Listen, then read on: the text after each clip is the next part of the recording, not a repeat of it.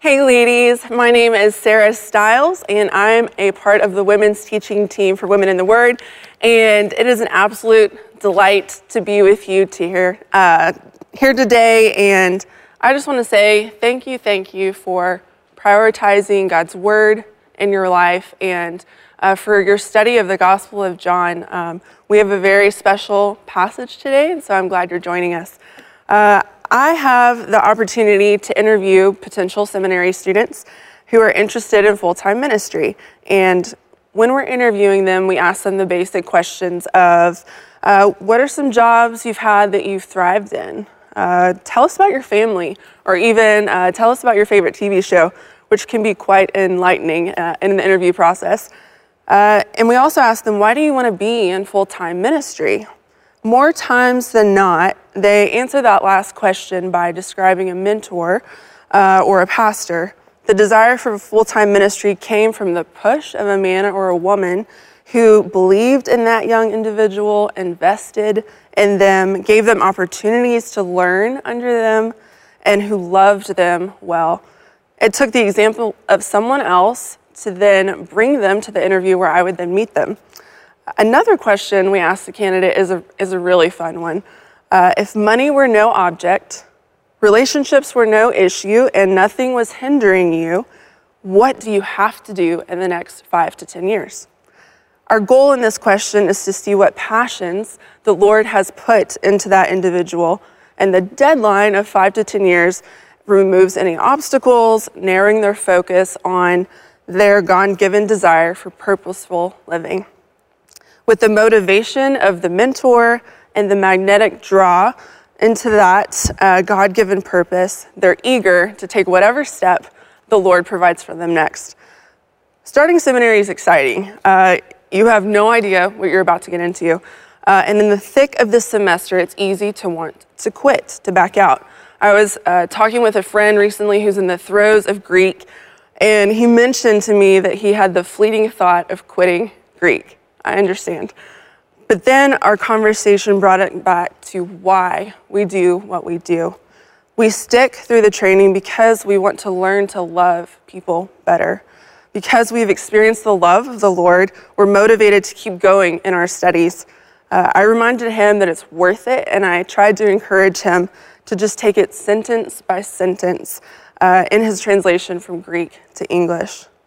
Especially when life becomes hard, we're forced to rely on the Lord step by step. And I know for us, 2020 and 2021 have made it clear how much we have to live step by step. We've been confronted with the reality that we're not really in control.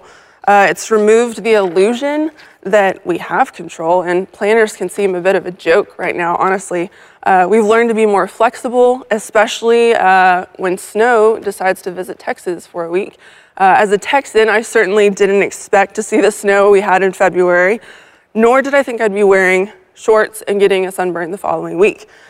These couple of years have been full of surprises, and some good and some difficult, and they've slowed us down enough for us to think and consider matters beyond the surface level, asking questions like, what should I be doing with my time?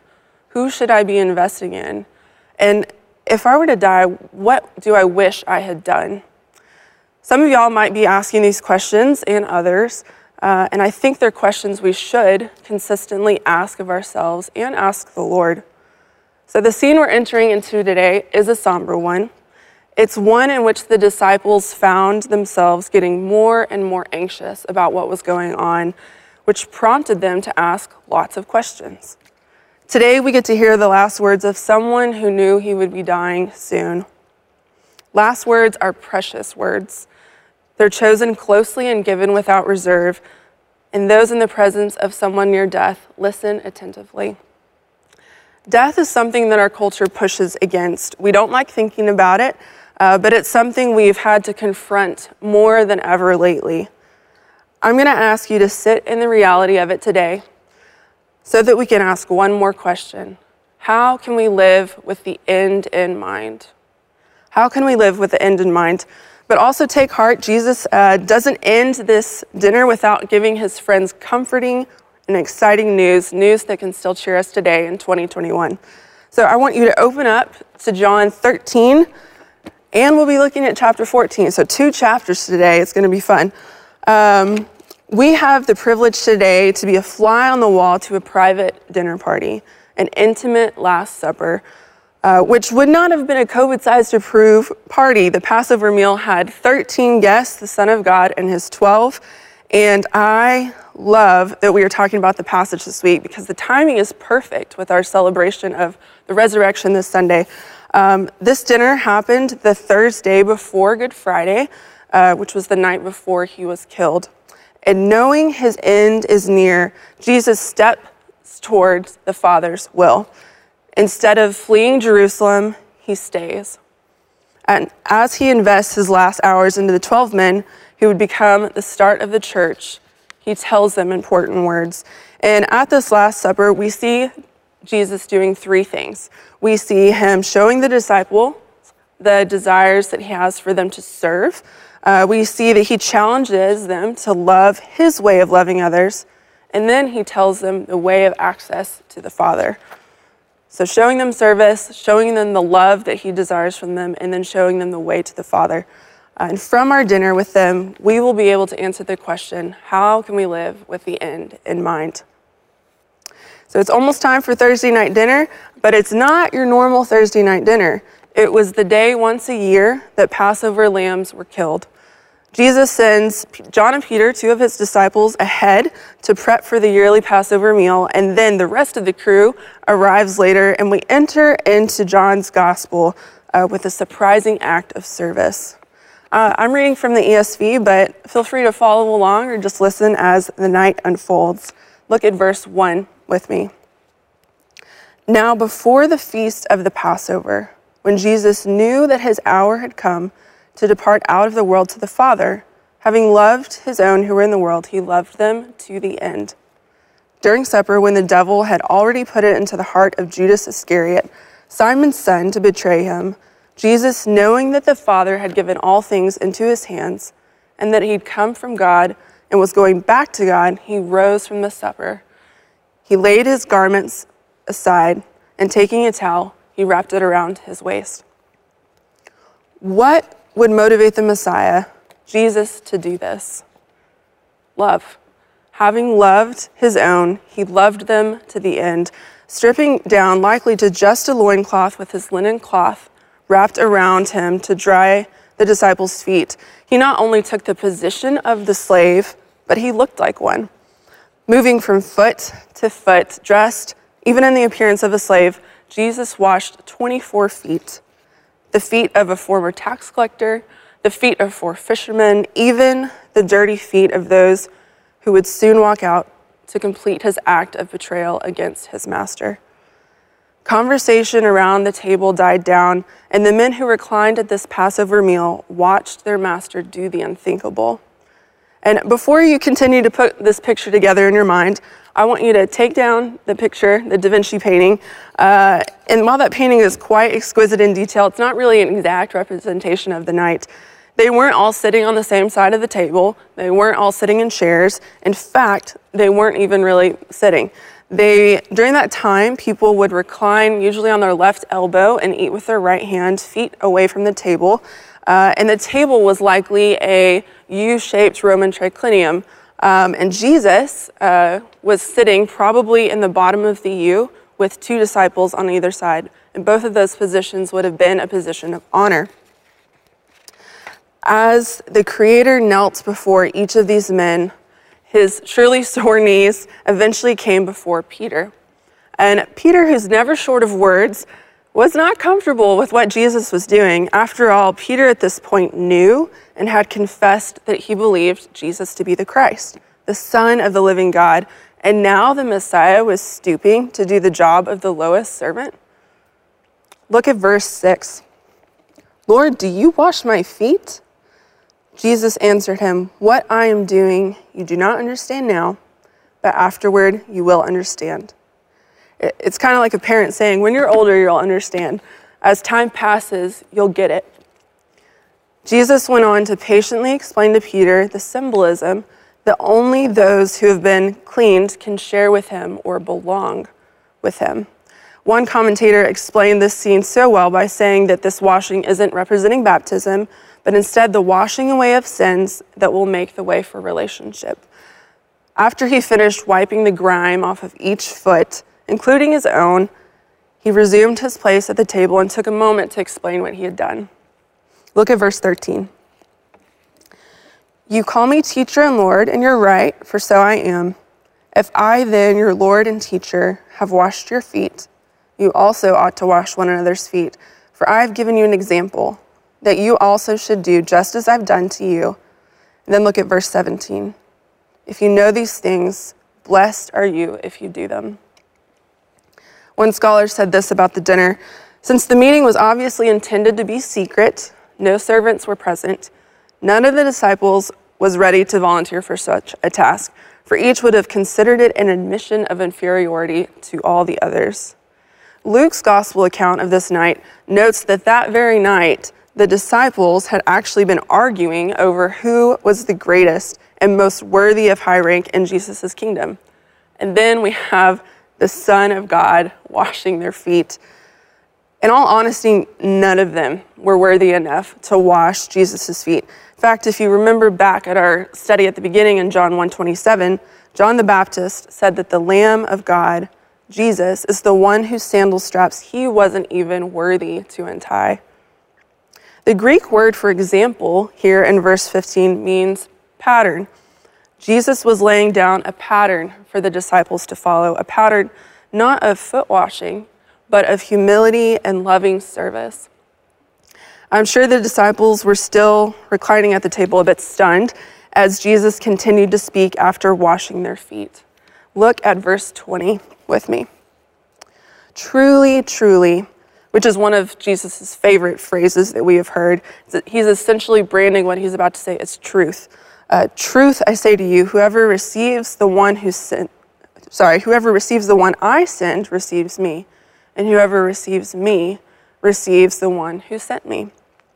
In other words, those who accept and receive you welcome me, and whoever believes in me believes in the Father whom I came from. To be made clean spiritually, one would need to entrust his or herself to the truth and implications of Jesus Christ.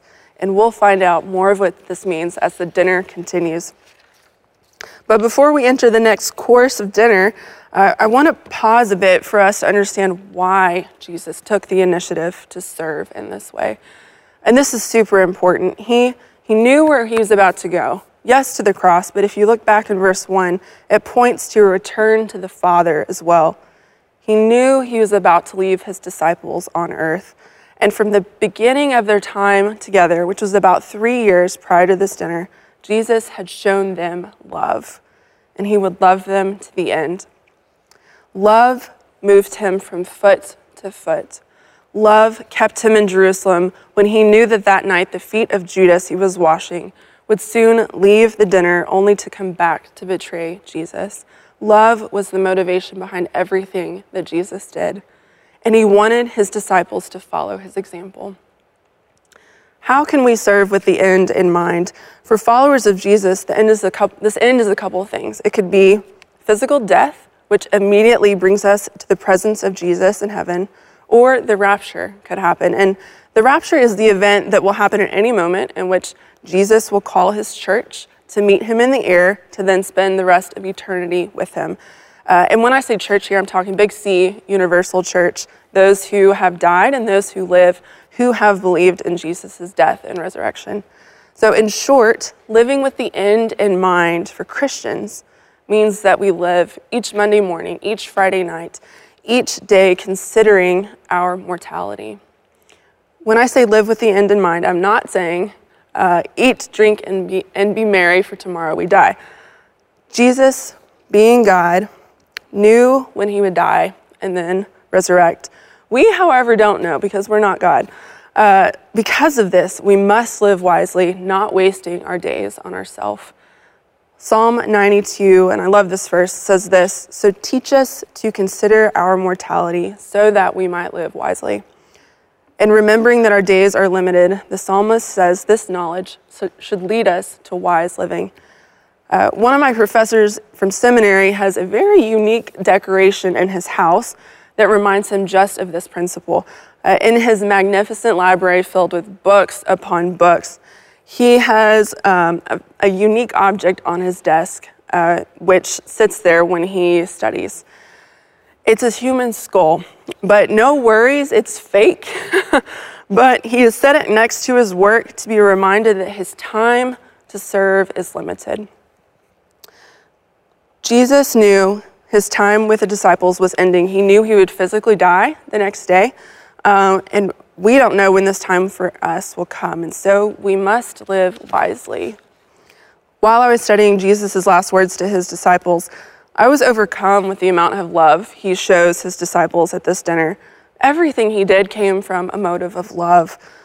There are a lot of things that can motivate us to do something. Guilt can move me to be nicer. Shame can move me to be more punctual. A desire to win the approval of men can push me to suffocating perfection. But these motivations not only don't feel great, but they fizzle out. And they're not as strong as the motive of love.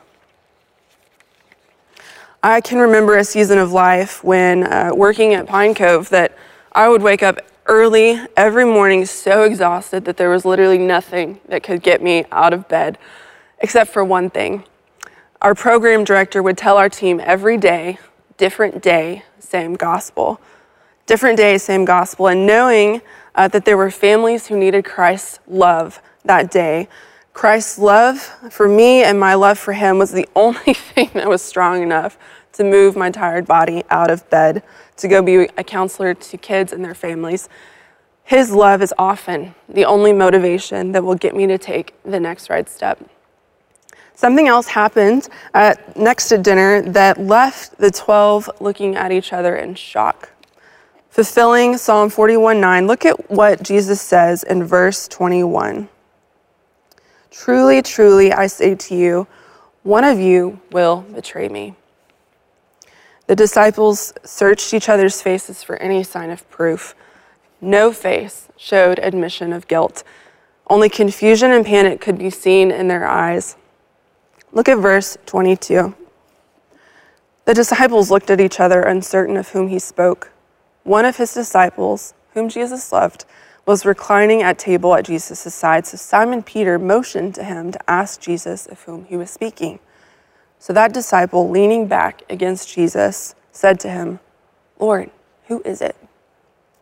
In Matthew and Mark's Gospels accounts of this night, the disciples asked Jesus one by one, is it I, Lord? Is it me? Judas even asked the Lord this, and I'm not really sure why. Perhaps it was to kind of throw the others off. But Jesus responds to Judas that yes, it is he. And yet when Judas leaves to betray Jesus, no one suspects Judas. While we know that John, called the beloved, or the one whom Jesus loved, is on the right side of Jesus, it's likely that Judas is on the left for a couple reasons. No one put together Jesus' answer to Judas' question of, is it I, Lord? Likely only John, who reclined on Jesus' right, might have understood Judas was the betrayer. And second, Judas would have had to have been close enough for a reclining Jesus to give him a piece of bread. Look at verse 26 in Jesus' response to John. Jesus answered, it is he to whom I will give this morsel of bread when I have dipped it. So when he had dipped the morsel, he gave it to Judas, the son of Simon Iscariot. Then after he had taken the morsel, Satan entered into him. Jesus said to him, what you are going to do quickly. If Judas was on Jesus' left, this position at the table was also considered a place of honor. John being on the other side in the place of honor. And to receive bread from the host was another honor. It was a sign of friendship. And even at this meal, Jesus exuded love even to the one he knew would betray him that night.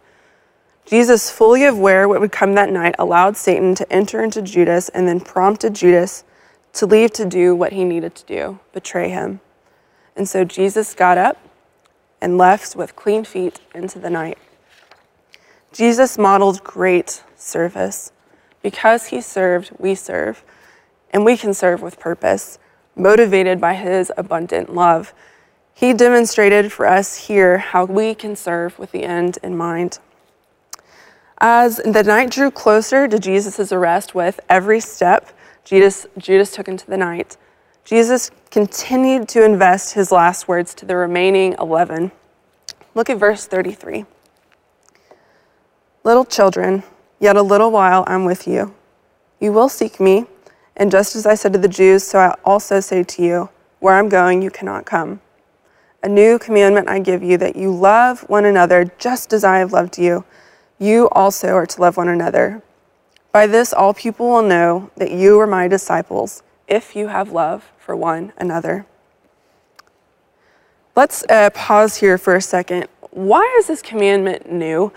This is a question I had when I first read this, because it sounds an awful lot like an old commandment from Deuteronomy 6:5 and Leviticus 19:18. You must love the Lord your God with your whole mind, your whole being, and all your strength, and love your neighbor as yourself. So what's new? Loving others, loving Jesus, who's God. Here's the new part. Just as I have loved you, you are to love one another. Jesus, fully God and fully man, had given these privileged 11 the honor of seeing the perfect God's example of agape love. So there's actually 3 different words in Greek for love. There's one for romantic love, another one for brotherly or friendship love, and then this last one for Christ's selfless love that can be emulated by his followers. This last one's called agape. It's a term that actually wasn't widely used in the first century, so it was perfect for the church to adopt to describe Christ's love and subsequently the church's love. Chuck Swindoll says that agape is the kind that seeks the highest, greatest good of another. So this dinner isn't over yet, and poor Peter is about to sustain another shock. After Jesus tells the 11 of this type of love they're to show one another, Peter focuses on Jesus' statement that they won't be able to follow him where he's going. And with that in mind, Peter asks in verse 36, Lord, where are you going? Jesus answered him, where I'm going, you cannot follow me now, but you will follow afterward. And in response, Peter genuinely declares in verse 37, Lord, why can I not follow you now? I will lay down my life for you. But Peter had no idea what would happen that night, and Peter had promised the greatest act of agape, and Jesus answers his bold statement in verse 38. Will you lay down your life for me? Truly, truly, I say to you, the rooster will not crow till you have denied me 3 times. The text doesn't say anything of Peter's response, but chapter 14, verse 1 shares with us the mood around the table. And as we think of Peter's statement and we know that he does, in fact, strongly deny Jesus that very night after dinner, it's easy for us to respond to Peter's confident words with judgment. But I think that there are many of us who at this moment would genuinely tell Jesus, I will lay down my life for you. And we would mean it. And I believe Peter did as well. I think the harder challenge for the church in the States right now is not the chance to die for the sake of Christ's name. It's the choice to choose daily to die for him by dying to self. It's the chance to choose the greater honor for another. The Apostle Paul, whose life was radically changed by the resurrected Christ, he says this in Romans 12:1, to present your bodies as a living sacrifice, holy and acceptable to God, which is your spiritual worship. Living sacrifice sounds like a bit of an oxymoron, doesn't it? In Luke 9:23 and verse 25, after Peter's spot-on confession of who Jesus is and Jesus' prediction of his own betrayal, death, and resurrection, Jesus says this, if any of you wants to be my follower, you must give up your own way, take up your cross daily, and follow me. For what does it profit a man if he gains the whole world and yet forfeits himself? If I can't die daily and saying no to laziness to get out of bed on time and pausing my evening to talk to the Lord in prayer, or even stopping my busy afternoon schedule to meet a need that's put before me, if I can't do these things, what makes me think I can say, I'd give my life for you, Lord? A question I must ask myself is, why wait to die for the Lord when the opportunity to live for him daily is right before me? Let's look at the choices of today as moments to show his way of love, agape love. Agape love isn't just a feeling, it's an action. And to die daily for the one who loved to the end, is there a better life? We can live no better life than one spent in agape. We love because he first loved us. Thankfully, Jesus doesn't end the dinner with the prediction of Peter's denial. Take heart, breathe. There are comforting words ahead. So look at chapter 14, verse 1. And these words make sense, considering the prediction of the betrayal that's going to happen, Peter's denial, and the fact that it's just sinking in that he's going to leave his disciples. This was a Passover meal like none other that the disciples had experienced. But look what he says in 14:1. Let not your hearts be troubled. Believe in God, believe also in me. In my Father's house are many rooms. If it were not so, I would have told you that I would go to prepare a place for you. And if I go and prepare a place for you, I will come again and will take you to myself, that where I am, you may be also. And then look at verse 4. And you know the way to where I'm going. The disciples are still a little confused. They were afraid of what was coming, and they couldn't fully wrap their minds around what Jesus was saying. So Jesus comforts them with a promise of reunion. He's not departing from them forever. The coming back here refers to the rapture, not Jesus' resurrection. And also just wanted to note that I think we often focus on the many rooms part in this passage, but really Jesus is emphasizing his presence with the disciples. The rest of the dinner continued to be a bit confusing for the disciples, and even though there was more great news to come. So stick with me so that Jesus' answers to Thomas and Philip's questions will make sense. First, let's look at Thomas's question in verse 5. Lord, we don't know where you're going. How can we know the way? Because Jesus had said in verse 4, you know the way to where I'm going. And Thomas doesn't. So thank you, Thomas, for asking that question, because from that question we get a beautiful answer. Here's Jesus' answer. I'm the way. And then he adds on, the truth and the life. No one comes to the Father except through me. If you'd known me, you would have known my Father also. From now on, you do know him and you have seen him. One scholar says beautifully that Jesus is the way because he is the truth and the life. Earlier in the dinner, Jesus had told them that they couldn't follow him. Jesus knew that the cross he would be nailed to and the separation from the Father that he would experience was only for him. However, when Jesus says, I am the way, it's his death and resurrection that then open the way for them to be with him later. Only Christ could go his way in order that he might become the way for anyone who would believe in him. Now, I want to address something you might be thinking, and it's certainly something you've heard. How can Jesus be the only way to God? That seems so prideful and narrow-minded of Christians to say. And I'm sure y'all have heard that before, and perhaps you're the one asking it. It's a great question, and if you haven't asked it before, it's time you do.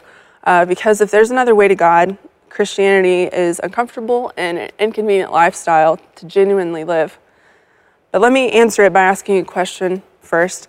What would you say the root problem of the world is? Is it, there's certainly a lot of problems, but what do they all stem from? Is it health issues, past or present wars, climate change, distribution of wealth? Is it that we lack education? The answer is that people choose to live their own way. Yes, there's certainly good people, and they do great things, but is anyone perfect? I think we could all agree that no one's perfect. And right there, that's the problem with the world. And so how do we fix this issue of imperfection? Well, we can't. The world and the universe were perfect at the beginning because that's how they were created. And God says in Genesis 1 and 2 that what he made was good. And it wasn't until the first humans chose to go their own way that the earth broke. And before you go blaming them, it wasn't just Adam and Eve who chose their own way. From the beginning of history, each person has selfishly put his or herself first at some point. To be accepted by God, you must be perfect. And there's the dilemma, because if humanity can't cure the problem of sin, only the Creator can. Just as you wouldn't want your doctor to follow a prognosis or diagnosis of stage 4 cancer with choose whatever feels right, whatever cure you want to do, and that'll work. So we can't say that there are multiple ways that we fix our problem and that always lead to God. All other religions besides Christianity rely somewhat on your good works to gain favor with the God. But no matter how much good someone does, there's still bad in them, bad things that they've done. Christ came to cure the bad, to remove sin permanently. And the one thing we only have to do is believe his truth. One commentator notes that obedience is not, however, the condition of God's love for humans, but the proof of the realization of his love and of their love for him. That's why believers do good after they accepted Christ. It's not to gain favor, but it's to show gratitude and love for the one who gave all. And if any of this leads to more questions, please don't hesitate to reach out and ask. There probably will be more questions. It's something good to wrestle with. But I wanted to move on to the dinner now. Look back at verse 7. Jesus states, "If you'd known me, you would have known my Father also. From on you do now know him and have seen him." The next disciple speaks up. Philip asks in verse 8, "Lord, show us the Father, and it's enough for us." Jesus says to him, I've been with you so long, and still you don't know me, Philip? Whoever has seen me has seen the Father. How can you say, show us the Father? Jesus goes on to explain to the 11 that he's unified with the Father. And because of this claim that the Jewish leaders wanted to kill Jesus, they understood he was claiming to be God. Jesus did his ministry, his miracles, and his teachings under the Father's authority, and he spoke of this in public. Before we see the surprise that Jesus mentions next, I want us to look at verses 13 and 14. As Jesus preps the disciples to do greater works and preach to many more people, he says this, "Whatever you ask in my name, this I will do, that the Father may be glorified in the Son. If you ask anything in my name, I will do it." This is what Jesus is not saying. I wish I had $1 billion in Jesus' name. God is not a genie at our command. He will not always do what we ask because his number one priority is his glory, not ours. And this is not selfish of him. Psalm 100 verse 3 says, "Acknowledge that the Lord is God. It is he who made us and we are his. We are his people, the sheep of his pasture." What Jesus is saying is that when we pray according to his will, he will carry out his will. This prayer is not a selfish one on our end. It's a prayer that the Father would answer to glorify the Son. Chuck Swindoll helps explain these verses. Jesus declared that supplications offered in the continuation of the Son's ministry will be answered as if he had spoken the prayer himself. To speak or act in someone's name is to act on his behalf or in pursuit of his interests. In other words, God will not grant requests that contradict his own nature or oppose his plan. John ends his account of the dinner with Jesus' promise of the Holy Spirit.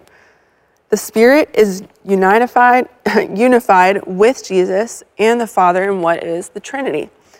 He describes the Spirit with characteristics that would cheer their heavy hearts. Read verse 15 with me. "If you love me, you will keep my commandments, and I will ask the Father, and he will give you another helper to be with you forever, even the Spirit of truth, whom the world cannot receive, because it neither sees him nor knows him. You know him, for he dwells with you and will be in you. I will not leave you as orphans. I will come to you." What a comforting promise. When he says that he will come to them, this could mean a couple things. It could either mean appearing to them after his resurrection or the sending of his Spirit, or it could actually mean both because both happened. Jesus promises the Spirit to be with them forever after Jesus' return to the Father. And this is huge. previously, the Holy Spirit would usually come and go in someone's life to do the work that the Father had laid out. But to stay forever, this was different, and this was comforting, and this was extreme love that Jesus would give his own Spirit.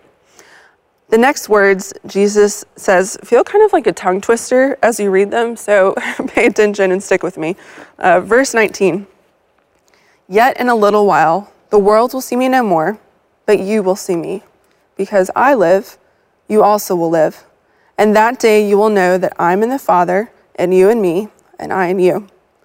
Whoever has my commandments and keeps them, he it is who loves me, and he who loves me will be loved by my Father, and I will love him and manifest myself to him." Judas, not Judas Iscariot, there's another disciple named Judas, is a little confused about what Jesus has said, so he asks in verse 22, "Lord, how is it that you will manifest yourself to us and not to the world?" And Jesus responds, "If anyone loves me, he will keep my word, and my Father will love him, and we will come to him and make our home with him." As Jesus speaks of the disciples loving him, it's so closely related to intimately knowing him and the Father. I love that as Jesus continues to talk about them showing their love through obedience, that he called the Spirit the helper and the one who will remind them of Jesus' words. When Jesus would leave them later and ascend into heaven to the Father, the disciples would not be alone to love and to obey without help. I love the names that Jesus calls the Spirit. Verse 16, the helper. Verse 17, Spirit of truth. Just as Jesus taught them truth, so the Spirit would remind them of that truth. Skip ahead a little bit to verse 26. "But the helper, the Holy Spirit, whom the Father will send in my name, he will teach you all things and bring to your remembrance all that I've said to you." Jesus' words to his beloved friends are full of comfort and deep love. Jesus is about to experience betrayal by a friend, rejection and denial from another, all his disciples fleeing when he needed them most, an exhausting night of illegal and unjust trials, brutal torture by Romans who knew how to inflict pain, and separation from his Father during crucifixion. And he stays in this room with all the friends who would desert him. And he says this in verse 27, "Peace I leave with you, my peace I give you. Not as the world gives do I give to you. Let not your hearts be troubled, neither let them be afraid." How kind, how loving to promise them real peace in the presence of the Spirit. He even tells them this in verse 29. "And now I've told you before it takes place, so that when it does take place, you may believe." He wants them to understand the fullness of his love, and when his words showed themselves later to be true, their faith was made stronger. Jesus doesn't ask his followers to do anything he hasn't already done in service and love. Even in verse 31, he says that he himself obeys out of love. Look at verses 30 and 31 with me. "I will no longer talk much with you, for the ruler of this world is coming." And he is referring to Satan here. "He has no claim on me, but I do as the Father has commanded me, so that the world may know that I love the Father. Rise, let us go from here." As obedient and genuine love for his own motivates Jesus to rise at the beginning of chapter 13 to serve, so his love for the Father moves him to rise at the end of chapter 14, moving closer to the greatest act of service and love, which would take place on the day of his death that we now call Good Friday. Because Jesus opened the way, we can follow Christ in service and in agape. I want to return to the question that we asked prospective seminary students in their interview: what must you do in the next 5 to 10 years? But I want to rephrase it a little bit for you. What must you do before Jesus returns? Think about that for a minute. The gospel requires urgent living, not crazy, frantic living, but days infused with purpose. If you woke up today, and you did because you're listening, God wants you alive for some reason. He wants you alive to know him, to accept his greatest act of love, the gift of his son. And he wants you to show the agape love that you've been given to others through the selfless service he demonstrated. Why wait to give your day to the one who gave his all? Christ has provided us this night at this dinner with a clear example of loving service, picture perfect agape love. And because he made the way to the Father, we can choose to live motivated by his love until he returns or calls us home.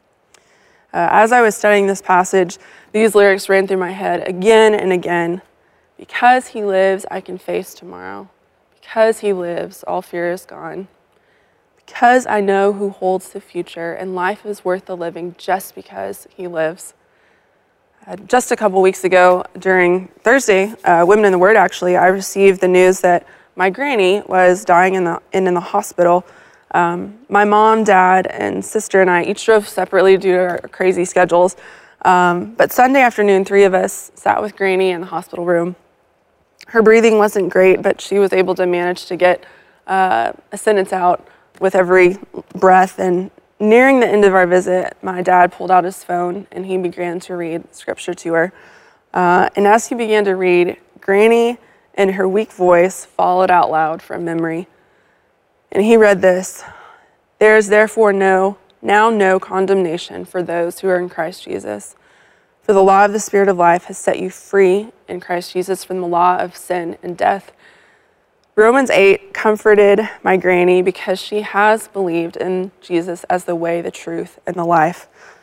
And to those of you listening who aren't really sure if you've believed in the way, the truth, and the life, I have good news for you. Jesus has already done the hard work of making the way by becoming sin for you. You need only believe that he took all our sin and placed it on himself as the final sacrifice. That's the beauty of the gospel.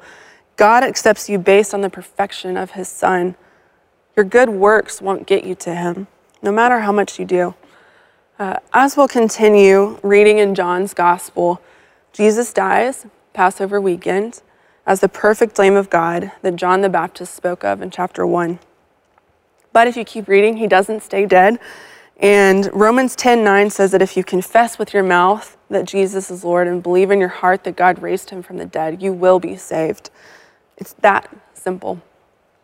It's because of his love, his creation, he came. It's because of his love, he showed his disciples and us how to serve. It's out of his love he chose to love his own to the end.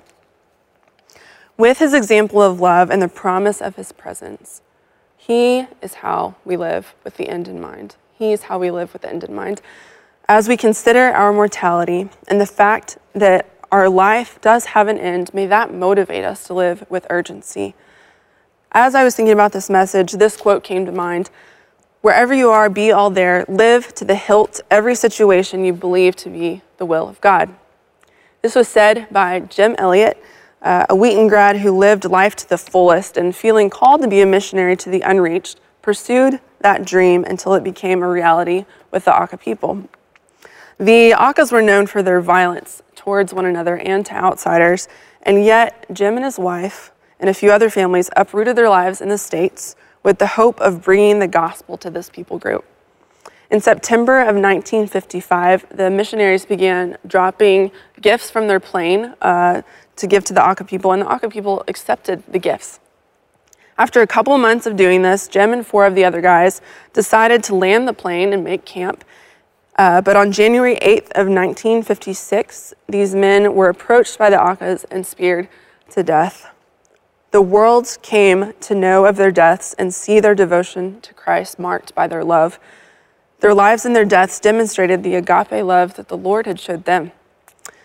Later in the Last Supper, the Lord told his disciples that there's no greater love than the one who lays down his life for his friends. And those 5 missionaries gave everything, and they saw little fruit of their efforts at that point. But what's astonishing to me is that Elizabeth, Jim's wife, not only forgave the Auca people for killing her husband, but she moved in with them and she lived with them. And many came to know the Lord because of that. Their story just inspires me so much. And Jim was 28 years old when he died. I knew that he was young, but I didn't know his exact age until I looked it up. And his age hit me harder because I'm 28. And his life, Elizabeth's life, his wife, and our Lord was even in his early 30s. They were young when they gave their life, but they gave their all. And it moves me to consider how I spend my days, to live each day as if it was the last day the Lord was coming back, to live each day as this might be the last daylight I see. Let us live to the hilt, live to the uttermost, every situation, every day, every 2020 and 21 that the Lord gives us. This might be our last day, it might be yours. We don't know what the rest of 2021 holds, but we do know that Jesus will come back. What better way to end our time together than by thanking him for all he's done? So would y'all pray with me? Father, Jesus, and Holy Spirit, thank you for showing us the way to you. Thank you for loving us so well. Your word says in Psalm 90:12, so teach us to consider our mortality so that we might live wisely. And with the wisdom you give us, we know that we have the helper who will aid us to make the most of every opportunity.